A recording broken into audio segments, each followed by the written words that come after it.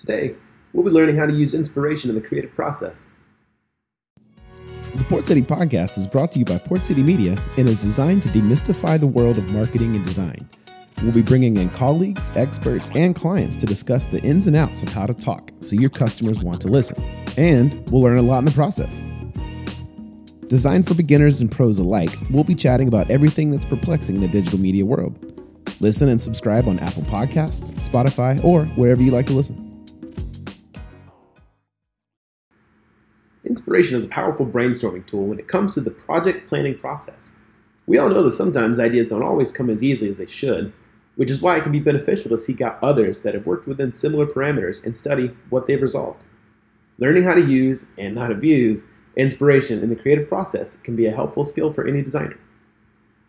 Respectfully utilizing creative inspiration. To avoid relying too heavily on our sources of inspiration when designing something, it's important to assess how to put your own spin on the final product. First, we can study the finished product and break it down into components, considering why the artist or designer created it that way. Second, it's wise to give your brain time to think it through. It's amazing what a walk or a good night's sleep can do for our creative process.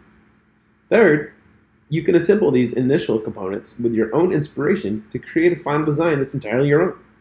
The takeaway: ultimately, inspiration is an important thing for designers to seek out in a variety of places.